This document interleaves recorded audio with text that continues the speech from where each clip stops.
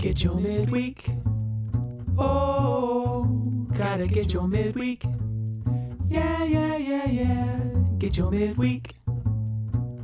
Oh, get your midweek. Yeah, yeah, yeah, yeah. Get your midweek. Oh, gotta get your midweek. Yeah, yeah, yeah, yeah. Get your midweek. Oh. Hello and welcome back to our 8th week of Midweek with LFCD. As always, my name is Gray and I am your host. Thanks for tuning in. Today we'll field a couple of remainder Q&A questions from Sunday. We'll hear a cover of a Circle classic from Kennedy. We'll go back to the well for another reading from C.S. Lewis, and we will close with a psalm. Let's jump right into our Q&A. Well, Michael, the birds are chirping as we're back here on my back porch to go through the Q&A for another week. Short list of questions today, but looking forward to hearing your answers. We'll start with one that asks, how do we love from a place of biblical love and guard our hearts against self-righteousness? Very good. So Holly did a great job on Sunday of sort of defining biblical love as serving. And so the question is, how do we love in a way that serves while also watching out for self-righteousness? And it makes a lot of sense because as we are sort of, to summarize Sunday's sermon, as we are bathed in grace, as we are not too familiar and thus calloused to the love of God for us as shown through Jesus, and thus as we are changed by the Spirit and begin to love in that way, the love we begin to produce serves other people. And if we're not careful, as we serve other people, we will start to think, man, God's pretty lucky to have me on his team. You know, we'll forget that this all began at God's grace, and it's always been about God's grace. And so I would say, how do we guard against self-righteousness is to not become callous to or overly comfortable or overly familiar with how deeply God does love us, how deeply he showed us his grace and mercy in the life, the suffering, the death, the resurrection of Jesus, and to keep ourselves rooted there, that you and I are part of a comeback story, and no matter how far we come back, we're still in a comeback story, the second chance story. And we don't want to lose sight of that, even as we become more mature in our faith and in how we live that out. We never want to lose the big picture that this is a comeback story. We're not in this because we're awesome. We're in it because God is awesome. And that doesn't change even when our lives start to change. It's a really great question, and it's a struggle for a lot of Christians as they become more mature in their faith, is to stay mature, which is to say dependent on God and his grace at every step of the way. That's a good answer. So is there anything else from the Q&A Sunday that you'd like to circle back to in terms of questions? I thought Holly did awesome, so she may do the Q&A every week from here on out. There was a really good discussion about the laws of the Old Testament that I thought I might just elaborate on for a minute. You'll see in certain theological circles, people will discuss the threefold use of the law. That's the technical term for it. But in other words, what is the law in the Old Testament good for? If Christianity is about the love and the grace of God, the truth of God, the forgiveness and the satisfied justice of God, what good is the law in the Old Testament? And the answer is there's three basic uses for the law. The big picture is that the law shows us God's heart, what God is like, what God cares about, what God wants for his people. Chiefly, he wants his people to be a peculiar people, but peculiar in the right ways, who live in a different kind of way. And the law shows us some of the moral things that God cares about, the Ten Commandments, but there's, as Holly said, a bunch of other laws as well. So quickly, I'm going to try to do this quickly. The threefold use of the law is first, number one, to restrain evil, to put limits on the evil that people would do. The example there would be an eye for an eye, a tooth for a tooth, which is in the Old Testament law. There's the saying that an eye for an eye makes the whole world blind, and I think that's a misunderstanding of what eye for an eye means, which is to say eye for an eye is meant to limit vengeance. If you poke out my eye, the most I can do to you is poke out your eye. I can't burn down your house. And so it's meant to limit vengeance, and I think as we even can draw on examples in our world right now and sort of vigilantism, I think we see the wisdom of God's law limiting evil and putting restraints on how people act. The law can't change our hearts, but it can restrain our actions. The second use of the law is to show us our need for Jesus. And Holly really touched on this one the most, that if the law shows us what God is like, our rebellion against God's law shows us our need, that our relationship with God can't be based on us being good enough or us keeping the rules enough. It has to be based on the love of God.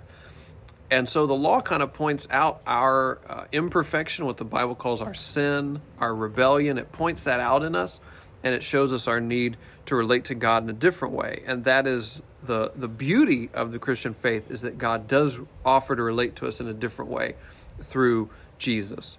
And thus, as Jesus summarized the law, that it's about loving God with our heart, soul, mind, and strength, loving our neighbor as ourselves, that's what the law is about. It's about coming to love God and other people, which God enables us to do, strengthens us to do through the Holy Spirit. So that's the second use of the law, to show us that we need God and that we need Jesus. We need a different way to God than us being good enough.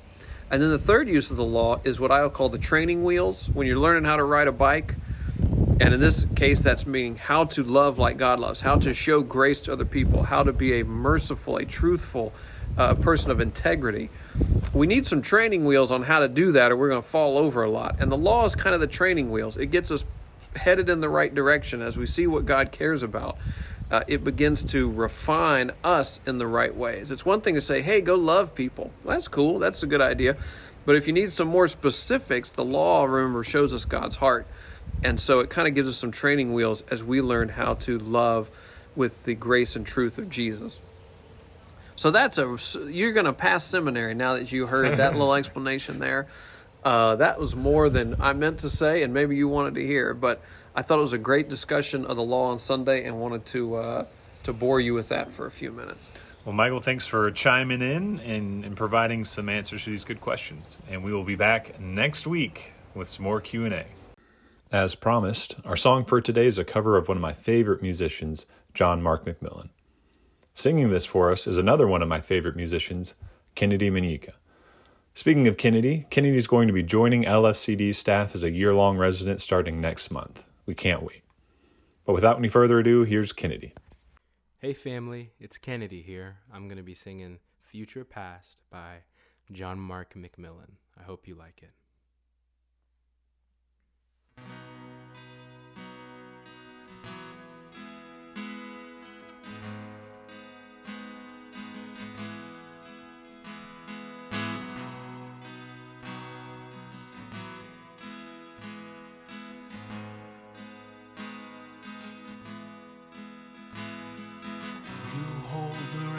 On the sun and the moon, like horses driven by kings.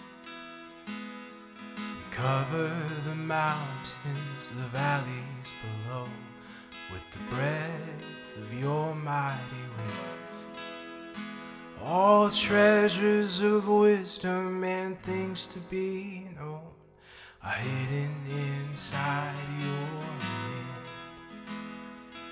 In this fortunate turn of events, you ask me to be your friend. You ask me to be your friend. And you are my first, you are my last, you are my future.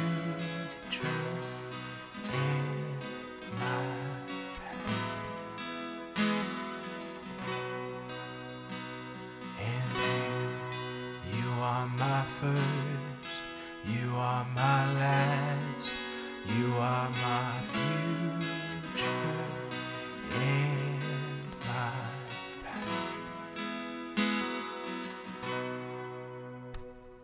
The constellations are swimming inside the breath of your desire. So where could I run?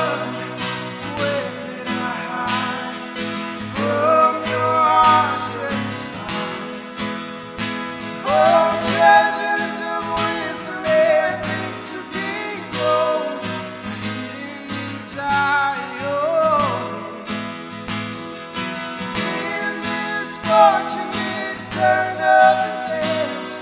You ask me to be your friend. Oh, you ask me to be your friend. Oh, you are my first, you are my last, you are my future.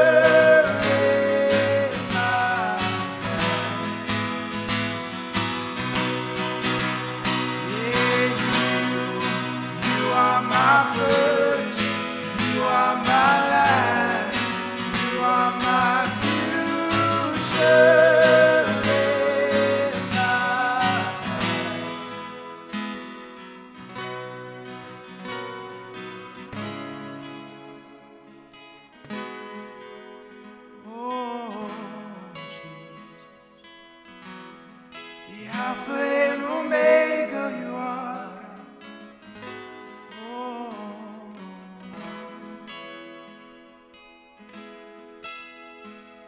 and you are the beginning and the end.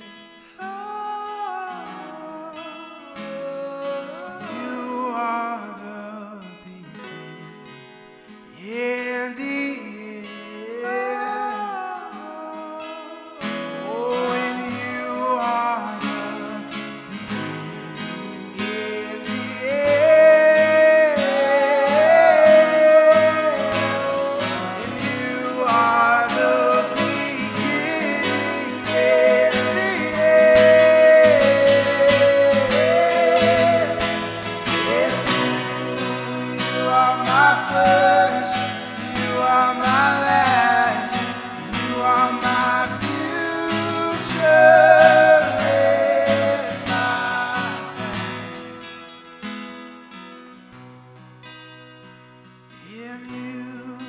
You are my first, you are my last, you are my future and my past.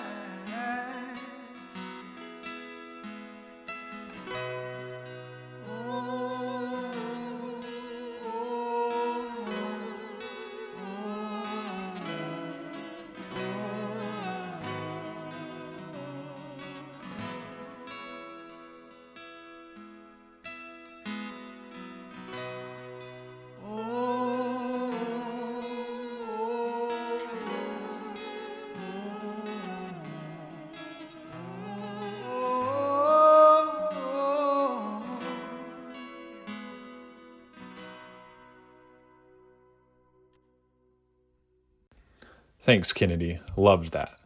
Today's reading is from C.S. Lewis's book, The Four Loves, written in 1960. Like Mere Christianity, this book was based on a series of radio talks Lewis gave years before. It's a great book, and reading this excerpt for us today is Davidson professor and LFCD ministry partner, Dr. Erland Stevens. Here's Erland. To love at all is to be vulnerable. Love anything, and your heart will certainly be wrung and possibly broken. If you want to make sure of keeping it intact, you must give your heart to no one, not even to an animal.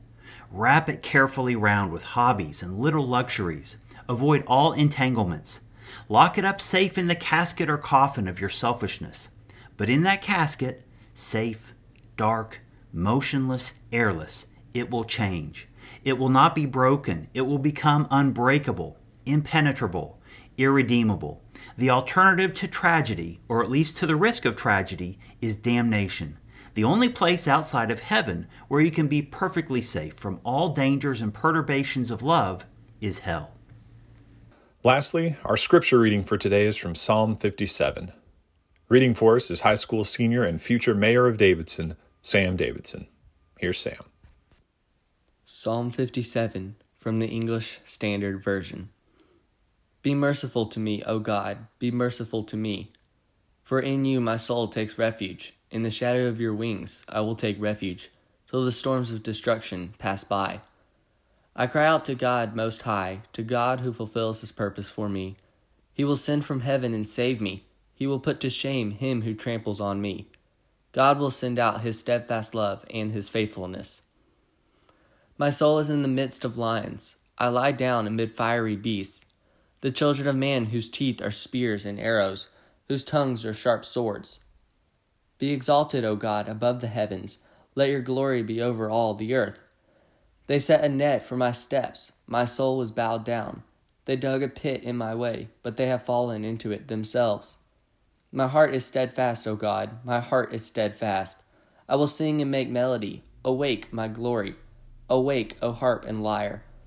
I will awake the dawn. I will give thanks to you, O Lord, among the peoples. I will sing praises to you among the nations, for your steadfast love is great to the heavens, your faithfulness to the clouds. Be exalted, O God, above the heavens. Let your glory be over all the earth. Amen. As we close, go knowing that despite what we may be facing or will one day face, God is faithful. He is trustworthy. He is with us. Go in peace. Well, folks, that wraps up yet another episode of Midweek with LFCD. I hope you'll join us next week as we'll hear a new recording of a cover by Mr. Landry Taylor. We hope you'll tune in then. Oh, gotta get your midweek. Yeah.